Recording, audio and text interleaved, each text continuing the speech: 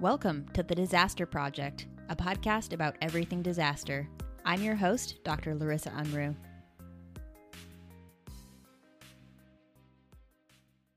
The world is becoming more and more interconnected, largely due to our reliance on digital technology.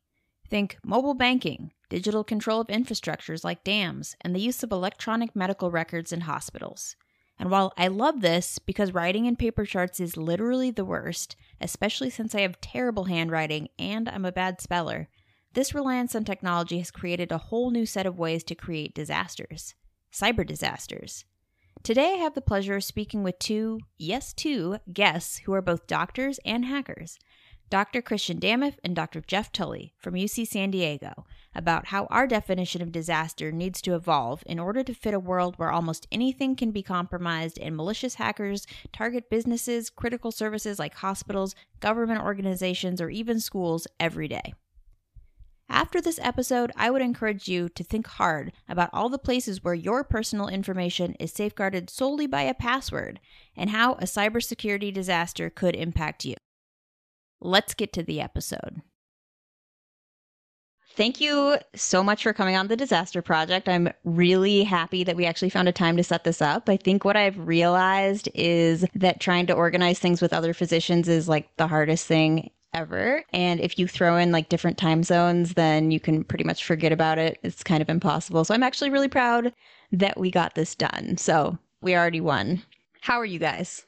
I'm doing great. I've had a great day and it's great to be with you. And I appreciate your patience. It's wonderful to be here with my best friend, Christian Damuth. And so I'm really excited. Oh, how can I not echo similar sentiments after a comment like that? Yeah, I'm excited to be here today. I'm doing all right. Larissa, thank you so much for inviting us. Yeah, Larissa, you're awesome.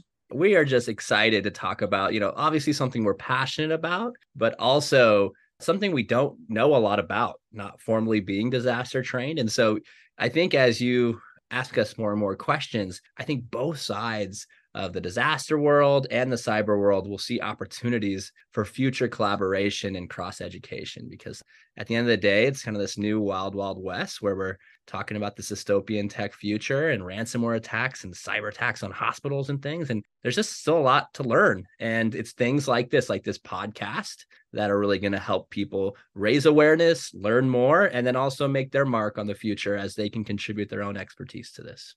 Awesome. Well, thanks again for being here. I think we should start with this question because I'm just dying to know this. But what came first? Did you guys start off as medical nerds or did you start off as cybersecurity hacker computer geeks? How did you get into this niche that you're in?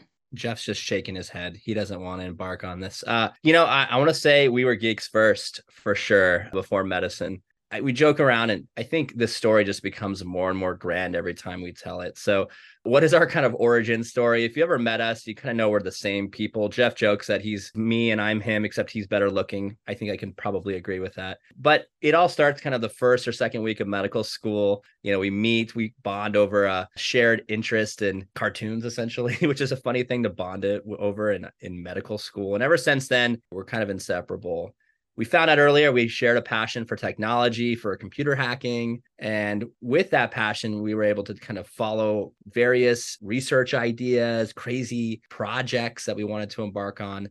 And through that, kind of crafted this niche of ours, which is kind of healthcare cybersecurity. So where bits and bytes meet flesh and blood, kind of what happens when you combine malicious computer hackers and hyper-connected healthcare.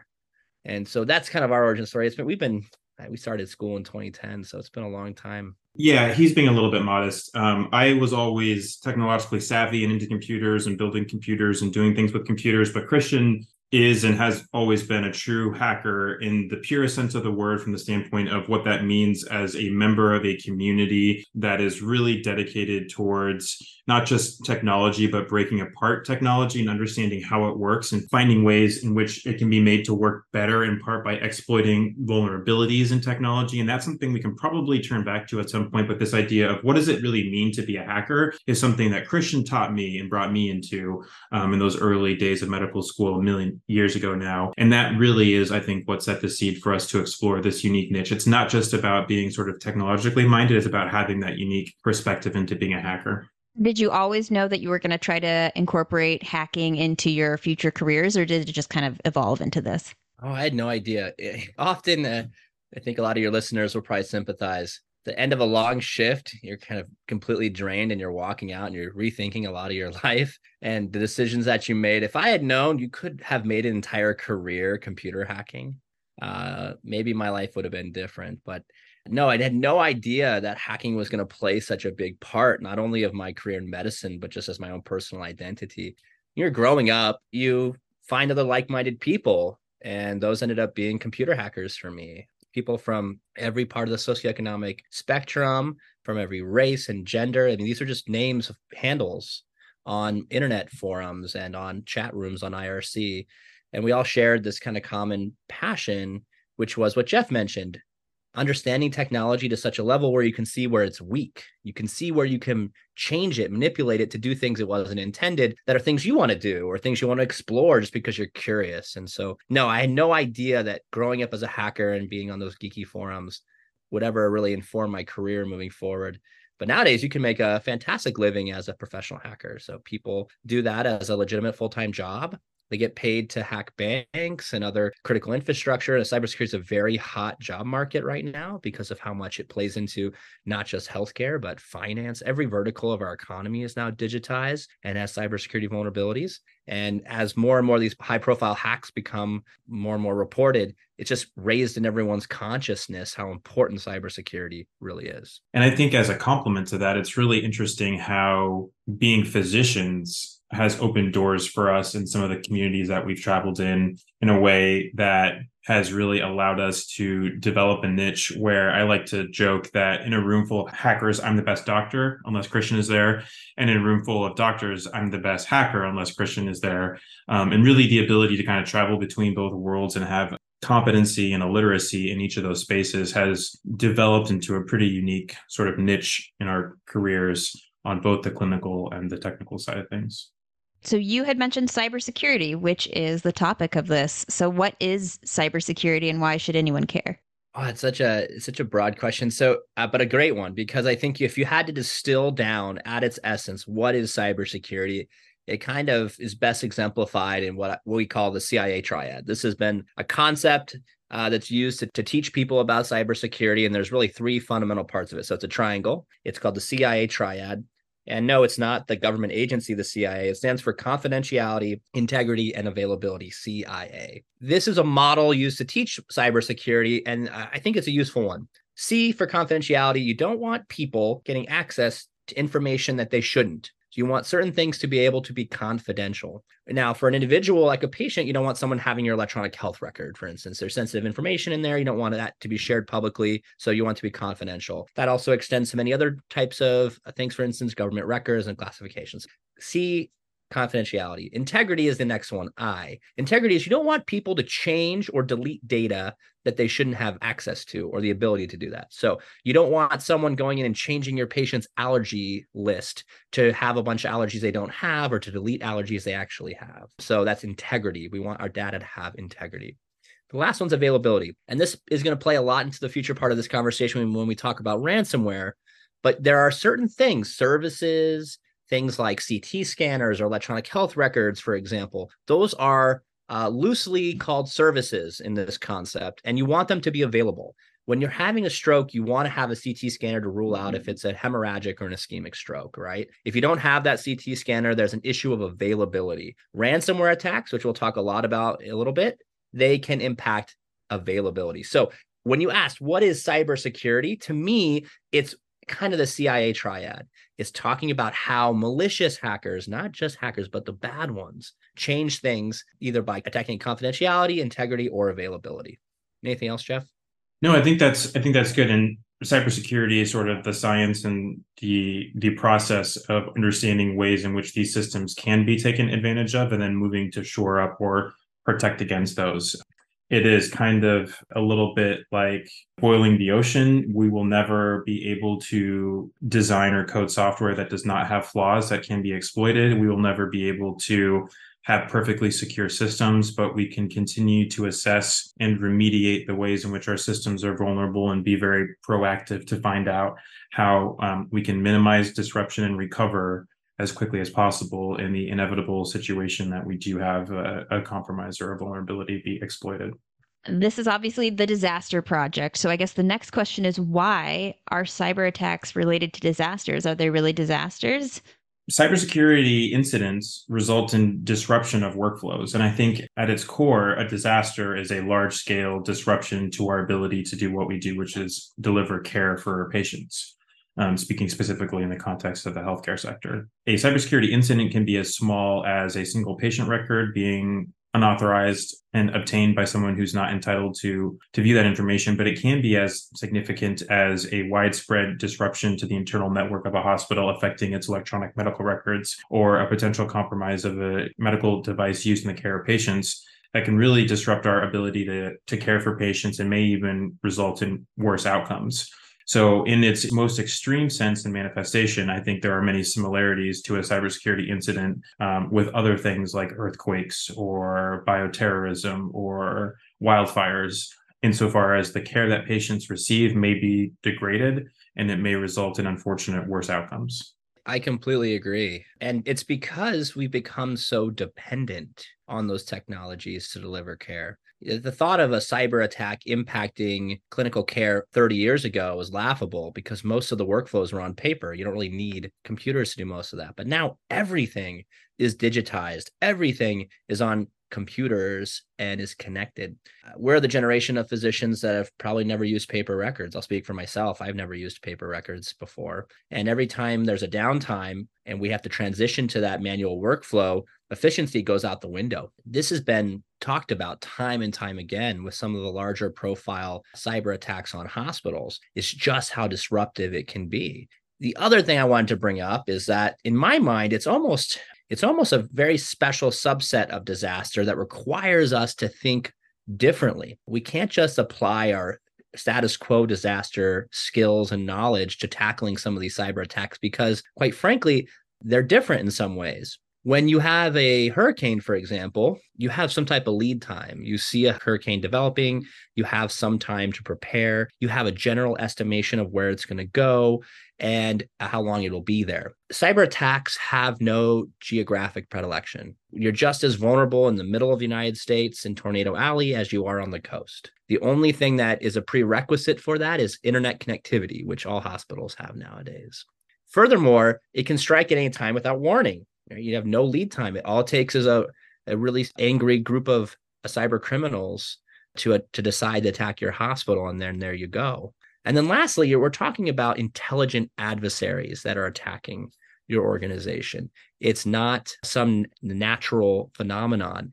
These attackers can change their tactics. They can hide. You can think they're gone and they show right back up again. And they can change the types of vulnerabilities they're exploiting or the different systems that they're attacking. And so what I'm trying to say is that our traditional playbooks for how we respond to disasters are probably ill-equipped to truly and efficiently respond to many of the wide-scale cyber disasters we're seeing nowadays. So my challenge and plea to those listening to the podcast today is think about how we can examine our paradigm, examine our current status quo playbooks, and how we need to really update them for the future of connected healthcare, because it's only going to get more and more dependent, more and more vulnerable. Yeah, I can definitely vouch for the fact that whenever we have downtime, like the ED completely shuts down, they do have paper charts, but at that point, like all the nurses just go on break and like nothing happens for the next 3 to 4 hours until they actually get the computer systems back up. And I am always on when it's downtime, and it is terrifying. I guess the next question is, where do you think the vulnerabilities in the healthcare system are? It sounds like there are a lot of them, but where are the specific places that healthcare needs to be focused on to shore up those vulnerabilities? There are many areas that are shared amongst other types of sectors, right? Like some of the productivity software, email platforms, a lot of email phishing attacks, are unfortunately successful and result in the ability for attackers to access the network and get patient information. So there's kind of this set of targets that are similar across multiple different sectors. But there are many medical devices that are used in patient care that have network connectivity. There are many institutions that have their electronic medical records that are hosted on cloud-based servers. And there are an increasing number of consumer wearable devices and different types of medical devices that share information between patients and doctors, both in the outside and clinical settings. So I think kind of separating those into the highest impact areas. What is the highest yield or most impactful device in a hospital? Something like an MRI scanner or a cath lab suite, that probably deserves a separate set of practices and attention and procedures from the email platform that people use versus the electronic medical record. There's just kind of a diverse and almost overwhelming number of different targets. I completely agree with Jeff. And I want to highlight one particular threat that I've already alluded to, and it's the tip of everyone's tongue right now when they talk about healthcare cybersecurity, and that's ransomware. For those of you listeners that aren't familiar with it, there's a concept called malware. So bad, where, so like software. So bad software. And this is software that's intentionally designed to wreak havoc. And the way it does that is that it'll infect a system by exploiting a vulnerability. And once it attacks that system, it goes and it cryptographically locks up the system, makes it so that you can't use that system anymore. So if that's a workstation in the radiology suite, if it's a workstation in the ER, if it's a server that's doing email for your enterprise, whatever system it may be gets infected with ransomware, it'll lock it up. And until you pay a monetary fee, usually something in the form of Bitcoin or some other cryptocurrency, until you pay the ransom, the malicious hacker won't give you access to your system anymore. So we've seen dozens of these types of attacks every year on large scale healthcare organizations.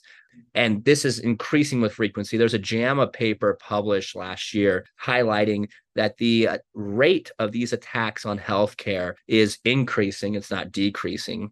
And it's our own personal belief, and we haven't seen anyone be able to validate this in the literature yet, but we believe the attack duration is also increasing. So attacks that might have at their very inception around 2015, 2016, maybe lasted a couple of days. Now they're lasting like a month. And so that's incredibly disruptive to a healthcare organization to be down for a month, have those core systems not operable.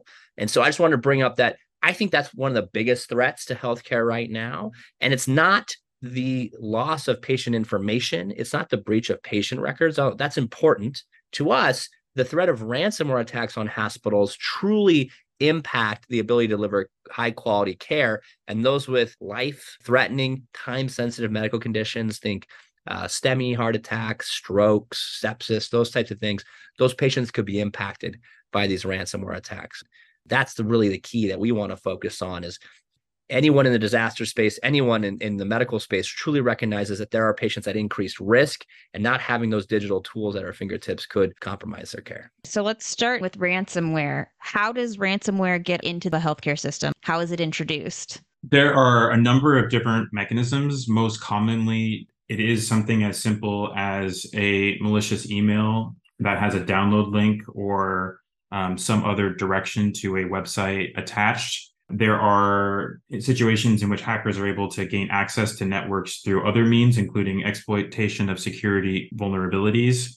And there are other situations where hackers use techniques called social engineering to gain access to networks. And that essentially is sort of non-technical ways of impersonating employees or tricking people into granting them passwords or other means of accessing the system just virtually by sophisticated con artistry. So the mechanisms by which ransomware infections occur are diverse. The ways in which we need to protect against them are also diverse, but most commonly it's going to be something as simple as a phishing email that we don't recognize and accidentally grant access to an outsider. Essentially, anyone in that healthcare system could get this email and be like, oh, I should click on this link. So it could come from anywhere. The janitor could get an email and click on something and then everything's infected. Is that how it works? Absolutely. I mean, that's one of the reasons that this is such a big challenge is because most networks are only secure as the people who use them. All it takes is one instance of someone not recognizing or picking up on something as simple as an email. There are tools, obviously. There are ways in which people who are experts in information security professionals are working daily to protect networks. So there are many, many types of filters and tools that we can use to block many of these types of entrees. But in some situations, it can be a single person just making an unfortunate choice. What are some of those tools? There's a lot of tools. So, and that's another plea that we have for your listeners is we recognize there's a lot of constraints in healthcare, new legislation that leads to more regulation, more things you have to do, more videos that you have to watch for training. But for instance, cybersecurity controls that get rolled out to your enterprise, for the most part, are going to be designed to prevent exactly this type of attack. And one of the ones that may be at your shop that frustrates you, but is very important, is something called multi-factor authentication. So Jeff mentioned earlier that one of the entries to a network might be to steal passwords from one of the users. Maybe they'll trick you into going to a website and putting in your username and password by a phishing email. You do so, and then they have access to that. They've tricked you. Well, multi-factor authentication is an extra layer to prove who you are to a system. And so a lot of times we'll see this in healthcare organizations. You may have a text message pushed to your phone and you have to enter some code, potentially use an application that sends you a message saying, hey, are you trying to log in right now? Is this you? Lots of banking organizations and other types of websites also deploy this multi-factor authentication, but it's an extra layer of protection. If you give a malicious hacker your credentials and they try to log into this service and it's protected by multi-factor authentication, you're going to get a ping out of nowhere that says, hey, are you trying to log in? And you're going to say, no, I'm not. Someone must have gotten my credentials and therefore I'm going to block this attack. That's one type of technology that could be used to thwart something like a ransomware attack. But there are also others that your listeners may be familiar with, things like antivirus, anti-malware. There's a lot of technology you can put into email servers now that already filter these types of phishing emails or malicious URLs out before they even get to users. And that's just one of literally thousands of different types of technology, software, and tools that we can use to help protect these organizations. The problem is, like Jeff mentioned, they're only as good as the users that deploy them. And then also they're expensive. Larissa, I was speaking with you earlier, and one of the things you mentioned to me is just how important disaster disparities are to you. And, we talk a lot about cyber haves and have-nots, and that rural critical access hospitals that frequently run the red, they don't make money. They don't have access to a lot of these amazing tools that give them added protection against malicious hackers. And so what we see is a true cyber disparity, if you will, between organizations that can defend themselves and organizations that can't, and that the threat that they face is quite different. And the compromise that one would have or the other could be very, very impactful to that rural community, for example, if those hackers decide to take that one particular hospital out. So when an attack happens and there is ransomware and everything basically is locked down, is the only way to get around that to pay? Or are there other ways that you can kind of break through that and get your information back? Yeah, that's a great question. Many hospitals and other types of large institutions with big networks will do very common backups of those networks. And in certain situations, those backups may be stored or protected in ways that they are not affected by the ransomware attack. And so backups can be used to restore some of the systems. And that's a very time and resource intensive process. And there are other ways with other different types of security professionals or firms that you may be able to hire to come in and see if there are ways to circumvent the ransomware. But unfortunately, we have seen, just based on reporting and sort of discussions with law enforcement community and others, many institutions do feel that they are in a position where the only way they can have a timely restoration of their services is to pay that ransom. So that's kind of insult on top of injury there. And the reason that we are seeing a proliferation of these types of attacks, and one of the reasons why healthcare is increasingly targeted and is often the most targeted sector amongst all of the critical infrastructure sectors, is because there is this financial incentive, because these hospitals can sometimes not afford to be down, and so they will pay that ransomware. It's kind of like the old Dillinger quote, why are you robbing the banks. Well, it's because where the money is. And that's the same situation for some of the malicious actors attacking healthcare. When someone does this, then they lock the whole healthcare system out of the information that they need. Has there been any evidence to show that that impacts patient care? Like, do more people die during those times, or are STEMIs not treated as promptly? My response back to that is we are really at the beginning of collecting an evidence base for this. This is a pretty hard thing to study. Generally speaking, when a hospital, healthcare delivery organizations hit with a ransomware attack, for instance, the general wisdom that their counsel tells their employees and tells their executives is not to talk about it.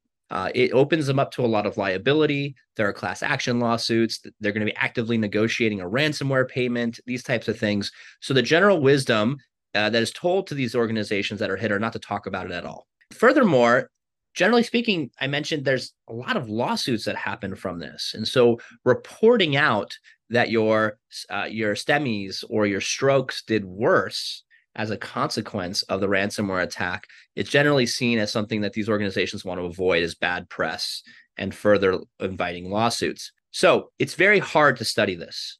There is a very early stage research that's out there, and we've published some of it to discuss what exactly happens to a ransomware attack. But we actually had to go into the periphery of a ransomware attack and measure its effects. So we published a paper. We can make sure we get it to you, Larissa. You can put it in the show notes if you like. We published a paper in JAMA Open in May that showed what the regional effects of ransomware attacks were when it came to emergency department census, throughput metrics, as well as our stroke metrics. And what do I mean by that?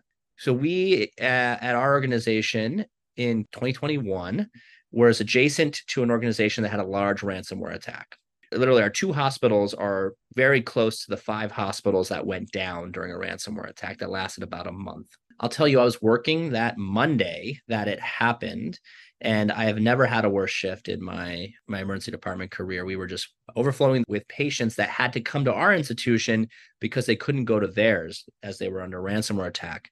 We measured things like diversion hours in our county, and we saw huge spikes in the number of hours hospitals were on diversion during the ransomware attack. We saw many more patients in the emergency department. Those patients waited longer to see our physicians. They stayed longer. And we also saw a huge amount of increase in the stroke codes and confirmed strokes as a consequence, because 2 of their centers were stroke centers.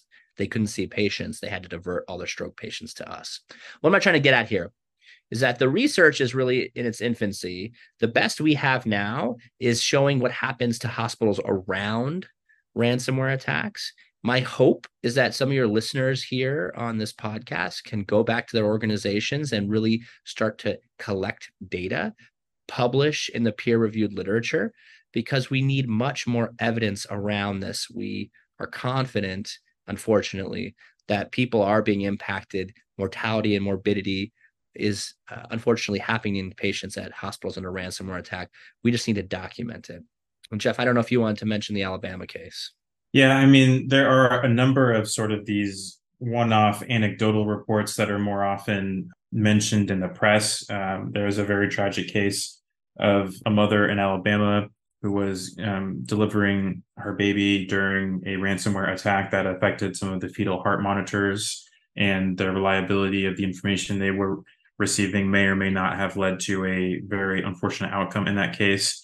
But I just think, as Christian mentioned, we are in the infancy of building the type of research apparatus that is needed to study this on a population health basis. And it's very, very challenging. You know, during COVID, everyone is really rushing to share all of the different statistics and outcomes and characteristics of the patients they were taking care of, so that we could all learn more about this disease during the pandemic. And there's just a very different willingness to collaborate and share data when it comes to something associated with such a high organizational and reputational cost as a cybersecurity incident. And so we're really working hard to build the relationships, build the networks, and figure out a way in which we can get data on a scale large enough to really be able to drill down and say, what impact do these types of things have on outcomes? Because if it's not something that ultimately affects patient outcomes, then we don't want to, cause a lot of alarm or have people focus on something as expensive and as costly as this can be if it doesn't really impact the care of patients. But just from every single person we've talked to who has been in a situation like this, from Christian, being next to one, to those who have been in institutions that have been hit, this is such a disruptive event that it has to have a significant impact on outcomes. We just need to be able to characterize that with the data. It kind of sounds like the legal ramifications are kind of slowing down the research. So you don't have the data because hospitals are worried about sharing information about attacks that maybe they have experienced, because if patients hear about this, then maybe they're going to sue, or, other types of things like that. Is that what you're thinking? Absolutely. There is a significant legal component to these incidents from the standpoint of patients engaging in class action lawsuits, or the price of cybersecurity insurance skyrocketing after something like this. And there is just kind of this intangible reputational effect in an era of sort of hyper competitive large hospital organizations. If you are the hospital in a region that's been hit and is in the news for the last month because you aren't able to schedule outpatient appointments, or because your patients aren't able to have surgery, that is very, very damaging.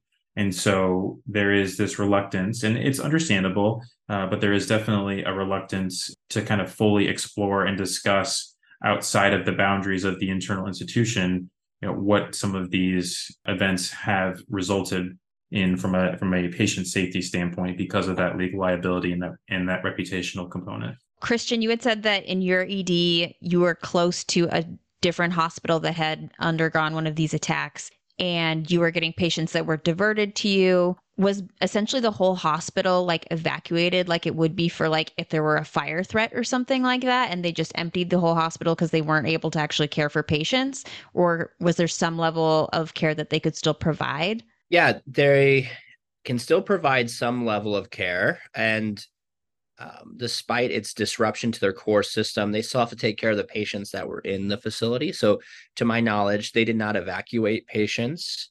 They did divert patients. So all the EMS traffic for a certain period of time went to other hospitals. They went on EMS divert. And then also there was a lot of outpatient care that couldn't happen. And so those individuals had to get diverted. And so it wasn't like an evacuation, like their whole hospital's on fire. They had to get all these ICU patients out. So they did go down to their paper workflows for that, but they weren't doing, surgery cases, for instance. They weren't taking kind of anything that was elective. They weren't doing.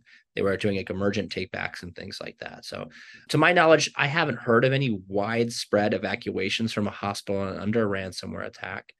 But one thing I think is important to highlight to your listeners that really focus on disasters is that cyber attacks, not only do they not have a geographic predilection and there's no warning, they also can scale very quickly.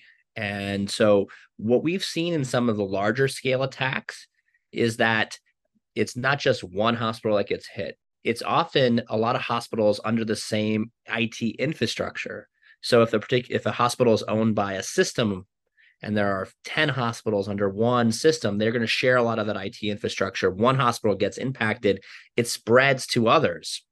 And that's what we saw in San Diego County. It wasn't just one hospital, it's 5 under the same healthcare delivery organization banner. What does that mean in regards to scaling? Well, if you have a coordinated cyber attack that impacts multiple hospitals in a region, you could see how impactful that could be at the public health level. If all of a sudden your capacity to see new patients or elective surgeries all of a sudden goes out of the window for 40% of your entire county, for instance. And so I could see it very easily being with a sophisticated cyber adversary or potentially a state actor, someone coordinated cyber attack from a country, for instance, attacking critical healthcare infrastructure. All of a sudden we could talk about 200, 300 hospitals getting impacted at once, be truly disruptive on a pretty catastrophic scale. And we did see that. I'll just say we saw an example of that in 2017 during the WannaCry attack, where something like 80 of the hospitals in the National Health Service in the UK were affected by the same ransomware. And that was a kind of a perfect example of a disparate geographic effect that had some pretty significant consequences from the standpoint of, I think they were canceling surgeries, they were delaying outpatient cancer intakes. And that was something where you could see that the disruption was substantial across a large geographic footprint and numerous hospitals under the same institution.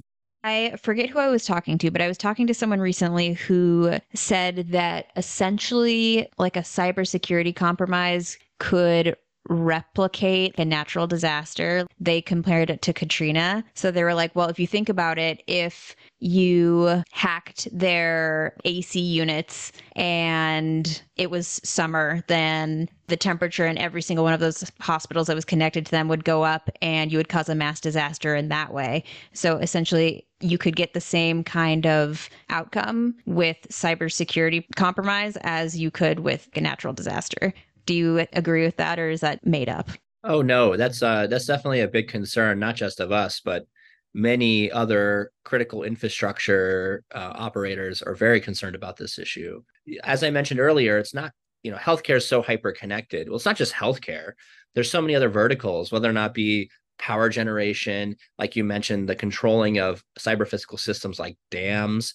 There are just so many examples in our modern world where software is running physical things where if they should fail could have catastrophic consequences for an entire region. To my knowledge, there has not been an attack like that. However, there have been some publicly reported smaller examples. You'll have to look it up specifically and reference it in the show notes if you want to mention this particular piece. But there's been proof of state actors attacking dams, essentially, and that there's evidence that they were poking and prodding and looking at how they could impact those systems that if they should fail would lead to things like flooding. There are many examples of cyber espionage and other types of things where, again, it's the cyber physical interaction. It's where these physical systems are controlled by vulnerable software that is remotely exploitable. And so, no, it very much is the case. And you can also imagine kind of cascading consequences. So if a generator is hit, if a public utility is hit with water, for instance, or power, how that could potentially exhaust the resources of a hospital to respond to that disaster and then lead to some issue, right? So if the power was out for a large municipality and then subsequently the generators of a hospital were then exhausted, you can imagine what we'd have to do with all those patients in the ICU on ventilators, for example. And so there really is this connection between the cyber and physical world that we all have to be worried about, especially with critical infrastructure. So we talked about how cybersecurity can impact like a whole healthcare system, but what about an individual patient? Can a hacker hack a medical device? Christian and I first got involved in this space and interested in this space based on some of the work that was being done back in the early 2010s by security researchers who were looking at implantable medical devices and realizing that as they become connected with things like Bluetooth functionality or the ability to connect to the internet, they had some of the same vulnerabilities that were being explored in other devices. So there actually has been now for over a decade a body of work about things like implantable insulin pumps or pacemakers with security researchers who showed vulnerabilities in the software and hardware that, if exploited, could result in harm to the patients who are using them. And your listeners may be familiar with sort of, popularized TV adaptations of people getting hacked and assassinated with their pacemakers. But in reality, Vice President Cheney, who is no stranger to cardiac rhythm devices, he did have the wireless functionality on his pacemakers disabled by his security staff for similar concerns. And there are a number of different links we can make available to you and your listeners. But the medical device security space is actually one that has been explored even before ransomware became prominent. And I think this is another success story that Christian can talk a little bit more about, where hackers have collaborated with medical device manufacturers and regulators like the FDA to raise some of these concerns and actually do a much better job in educating the manufacturers on how to produce devices that are more secure. And the FDA has really jumped on cybersecurity as an issue that they need to be involved in. And so this is kind of one of the success stories that we point to as we talk about these issues, that medical devices are demonstrably safer from a cybersecurity perspective than they were 10 years ago. Yeah, 100%. Just want to echo that. To me, a lot of this conversation is pretty doom and gloom. It's like we're vulnerable. There are a lot of issues. Hospitals are being attacked. Medical devices are vulnerable. But if there's a success story out of this so far, it's what the FDA has done, in my opinion, on regulating medical device cybersecurity. And so they were in the trenches long before this was a popularized topic and it got all this press and attention. The FDA recognized that there were increasing threats with connected medical devices and threats to insulin pumps and pacemakers and even infusion pumps.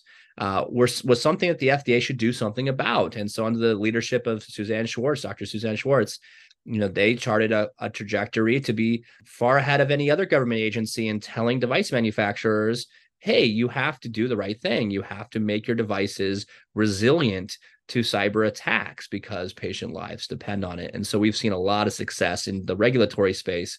There's a lot of actual congressionally mandated authority given to the FDA in this. And they've been pushing the bar and making medical device manufacturers make much more secure devices. Now, I hope that that continues. I don't think anyone thinks it's slowing down. But what we really see is a lot of other parts of healthcare lagging behind. And so, for instance, the minimum cybersecurity standards for hospitals arguably doesn't exist very much right now. Like to be a hospital in the United States, you have to protect patient records from being breached. But you don't, for instance, have to deploy certain cybersecurity controls to help prevent you from getting ransomed. To me, that seems a little backwards, right? That we're so far ahead in medical device cybersecurity, and we're trying our best to protect health records under HIPAA. But at the same time, we're not investing in our cybersecurity infrastructure for hospitals to prevent them from getting ransomed, or when they do get ransomed, to quickly recover so that these attacks aren't lasting weeks to months like we've been seeing. And so, yeah, a success story being the FDA, but we got a long way to go. And I hope a lot of the other parts of healthcare learn from what the FDA is doing so that we can kind of raise the cybersecurity of all of healthcare. So it sounds like the FDA cared deeply about medical devices, but are there other government organizations that are starting to worry about cybersecurity on a wider scale and trying to implement ways to regulate that? Or is that just still kind of up in the air? No, that's a great question, Larissa. And it can be a little bit confusing sometimes because I think in some ways, agencies themselves are still trying to figure this out. The Cybersecurity and Infrastructure Security Agency, or CISA, is a branch of Homeland Security that was created to solely sort of focus on national security infrastructure and has a lot of responsibility for some of the industry and public-private sector partnerships and infrastructure-related concerns. There is also an Office of the National Cyber Director through the executive branch, who kind of puts forth President Biden's sort of views on how we should address national cybersecurity issues. Congress is working on a number of policies and have been for the last 10 years or so, including a couple that are specific to healthcare. And so there's kind of this sort of network and mesh of federal agencies and congressional caucuses and groups that are interested in regulating this. I don't think anybody has really seized upon healthcare cybersecurity from the organizational side in the same way that FDA has for medical devices. But that's something that as this topic evolves and as the roles of these agencies are further and better defined, you might see from CISA or HHS in collaboration in conjunction with the Office of the National Cyber Director really kind of working across sectors and across agencies. This is a topic that I feel like comes up a lot now. But how do you think that AI changes the game for cybersecurity? That's a great question. And no, it's totally topical.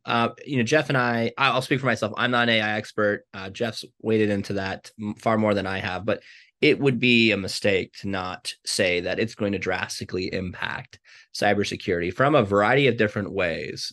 One, the tools that I mentioned earlier that we can use to help protect ourselves from malicious hackers can get, if you will, supercharged. I know that's kind of almost like a marketing term at this point, but you can leverage AI, machine learning, natural language processing, these types of things to make the tools to fight against malicious hackers much better. So what we'll see, I think, is almost like an arms race where vendors that make these tools will be leveraging them more and more moving forward. So it's going to help us make a more defensive posture. But at the same time, it doesn't mean that technology, those advances aren't going to be available for the adversaries. And so I think one of the most widely reported common uses of AI now for malicious hackers is to help craft phishing emails that are very tricky. So if your listeners don't know what a phishing email is or a phishing attack, it's spelled PH instead of with an F. And it's designed to leverage the type of attack Jeff mentioned, of social engineering attack, to send you some type of communication. If it's an email, it says something like, hey, it's from your boss. Your boss is saying that you need to do this thing quite urgently. You need to click on this link and send some money to this person, or click on this link and log in so that you can do some type of thing for the organization, right? It tricks you. It's not really your boss. The website that you click on is not, although it looks just like one in your enterprise, is actually fake. And what it's designed to do is, get you to download something, click an additional link, or fork over your credentials, your password, your username, whatever it may be. That phishing email that they write to you, it's only effective if you believe it. And so individuals that can craft really great phishing emails that are convincing to you and make you do that action will be successful. Ones that are poorly written with poor grammar that clearly aren't from your boss or things like that, you're not going to click on them. So one of the things that cyber criminals are reportedly using now is things like ChatGPT and others to write convincing phishing emails that are tailored specifically to you. So something like, use this natural language processing model to figure out some additional information about you, to write a tailored email that does sound like it's coming from your boss, that has a believable premise, is written appropriately with the right grammar, and that they're going to use that generated message to try to get you to do something. That's an example of how adversaries can leverage this technology to trick you and make you do something that'll compromise your network. So to answer your question, it's undoubtedly AI is going to change the game both on defense and on offense, and in ways that we haven't even begun to think about. And so it's a scary premise, but one potentially full of opportunity. It's clear we're going to need to focus a lot of energy on this moving forward. Otherwise, we'll miss the boat. Yeah, I totally agree, Christian. I just want to point out as well that in addition to AI having an impact on cybersecurity, there's also a cybersecurity impact on some of the AI tools that we use. A lot of the ways in which we're integrating AI into clinical applications can often be sort of black boxes where we don't fully understand what the algorithms are doing with the training sets of data that they are using to generate their conclusions. And so in some of these larger language models, you have to input a large amount of data in order to train them to be able to perform their functions. And if the data sets themselves can be corrupted or modified, then you may have malfunction or less than ideal performance of the subsequent models. We've seen in a lot of research that things like just implicit inherent biases that filter into training sets can then lead to AI algorithms that are not as effective on certain races or genders or social situations. So it's important to understand that AI, specifically machine learning training sets, may themselves be targets for different types of cybersecurity incidents. We need to have a plan to protect against that. Super interesting. I hadn't thought that it could be used both for the offensive and the defensive. I guess I was just thinking like the hackers could use it and we wouldn't be able to stop it because it was AI or whatever. But I hadn't thought that AI can actually help us to be more secure. So that's really interesting to think about. Circling back to like the government, what do you think needs to happen from a government standpoint to better collaborate with healthcare in order to strengthen addressing cyber risk? Oh, Jeff, I'm not sure if I'm going to regret this because this is straight to the disaster practitioners' ears. But I feel like I kind of foreshadowed this a little bit earlier. I think we need to re-examine the way that we're applying disaster principles into our modern day response plans for cyber. I really think we need to look critically at how there are differences, because individuals I've engaged with, some of them in the past in this have just said, well, we have this already figured out. We just need to follow the existing playbook, and really not understanding the nuances. So I think that's number one. I think the government needs to take a critical eye of what they have now and how adequate that would be to respond to the scale of attack that we're talking about, as well as the sophistication. The next thing I think the federal government should do is really, there are a couple things, and I think this is open for very healthy and vigorous debate. But the thought of what is the role of the federal government to respond to these cyber disasters from something like the FEMA level? I don't think we've yet seen a cyber disaster raised to that level that we needed to have some type of state activation and then have a FEMA team go, but maybe somewhere in between, right? That clearly 5 hospitals going down in a single county can be hugely disruptive. Is there something the federal government could do by way of resources and expertise, as well as maybe tangible equipment, for instance, that would aid those hospitals that are under attack? So I really want to see if there's ways we can explore helping hospitals that are under ransomware attack without having to do a full activation. The other thing is clearly there are hospitals that know a lot about cyber and hospitals that don't. We mentioned this earlier. These are the cyber haves and have-nots. The federal government, I think, is in a very good position to be able to help those hospitals recover from ransomware attacks. Even if it's not boots on the ground, it can also be through other resources and expertise to bring individuals there to help them recover. It can be costly, tremendously so. And anything we could give these hospitals to help recover faster is going to translate into better patient care at the end of the day. And then lastly, this is just my opinion. I'm not speaking on behalf of any organization or entity, but I think we have definitely room on Capitol Hill to put together some really bipartisan, meaningful cyber regulation around healthcare. I think minimum standards for hospitals is a no-brainer. I think resources given to hospitals insofar as congressional allocations of actual money to meet these cybersecurity benchmarks is something that they should look at. And I hope from the government perspective, they can recognize that we're kind of only as secure as our weakest hospital. Truly an interconnection of healthcare. We saw this during the pandemic. We've seen it time and time again, that if we don't secure all of it, we're really opening ourselves up to systematic vulnerability that could cascade into some really significant failures. That's so interesting. So you're essentially advocating for like Cyber FEMA, a group of cyber savvy professionals that can like swoop in when one of these things happens and help the hospital like rebuild. You should start that. Yeah, Cyber DMAT. It can be with CISA, right? So CISA can bring some of the technical expertise. FEMA can bring a lot of the operational expertise. I mean, we could build interdisciplinary, interagency teams that really can be effective on the ground, especially for a hospital that has nothing and have done generally a pretty poor job preparing for something like this. They can really make a big difference.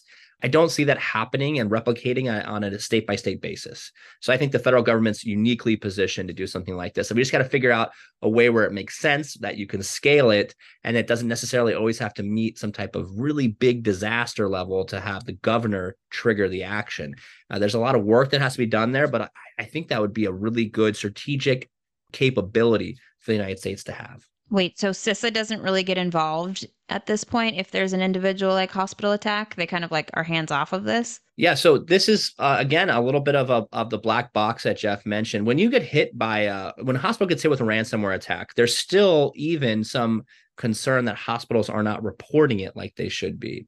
Right now, to my knowledge, the only mandatory reporting that you have to have, there's been some recent changes, but prior to about a year ago, the only thing that you had to report was whether or not you paid a ransom.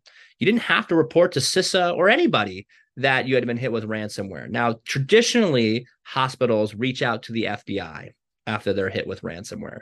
That's a very common thing that happens. Generally speaking, until recently, the FBI did not voluntarily share that with CISA or HHS.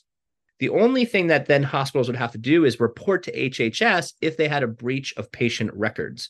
So if as a consequence of the ransomware attack, they had lost access to, 1 million patient records, for instance, they would have to report that to HHS as a HIPAA breach, as a HIPAA violation, and get fined. But the ransomware attack itself, they didn't have to report.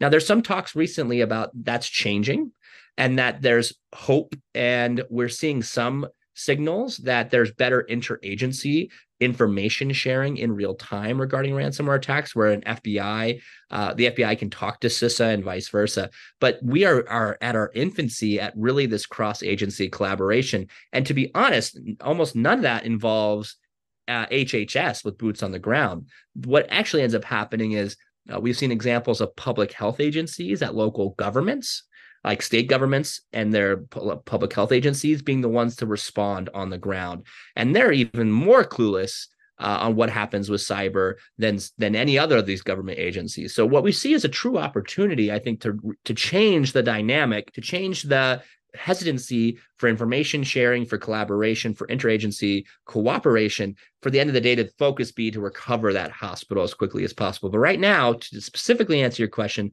no, CISA doesn't have to respond to that hospital, nor would they likely in a timely manner. What ends up happening is mostly these hospitals deploy vendors. They pay an outside company to come and help them recover from this cybersecurity attack. And that's can cost tens of millions of dollars sometimes. I just want to provide one small point of clarification there. There was a law passed and signed by President Biden last year in 2022 called the Cyber Incident Reporting for Critical Infrastructure Act, which does direct CISA to develop a set of rules regarding the reporting of these types of incidents. And so that's in process. So Christian is correct that up until incredibly recently, you were not required to report these to CISA, but that's kind of the first step that is being taken right now. That's crazy. That seems like a big miss, especially nowadays with changing technology. We had met because of CyberMed. Could you tell me a little bit more and maybe tell the listeners about what CyberMed is and why it's important? Yeah, so CyberMed is the name of a conference that Christian and I started in 2017 with a couple of cybersecurity advocates, Bo Woods and Josh Corman. And it has since grown into sort of an all-encompassing advocacy organization. So kind of moving a little bit beyond just doing conferences to really trying to reach the disparate stakeholders in this healthcare cybersecurity space.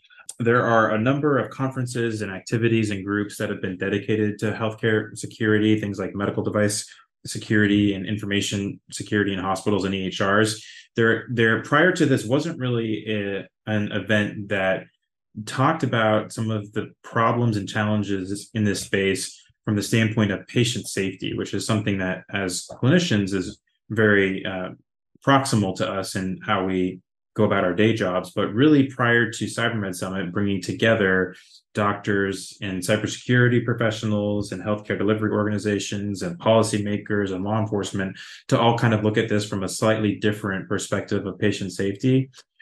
We kind of developed this event that really provided a slightly different way of looking at this problem. And what we've kind of become known for are these simulations that we develop. So the doctors who are listening and the nurses and clinicians and people who have trained in medicine are probably very familiar with using simulation as a learning modality to drill for very rare or very high stakes type of events. And at the time, we took a lot of the security research that had been done by some of our colleagues who are hackers on the medical devices that we've talked about, like insulin pumps and pacemakers. And we took that and said, what would it look like if a patient actually presented with one of those problems?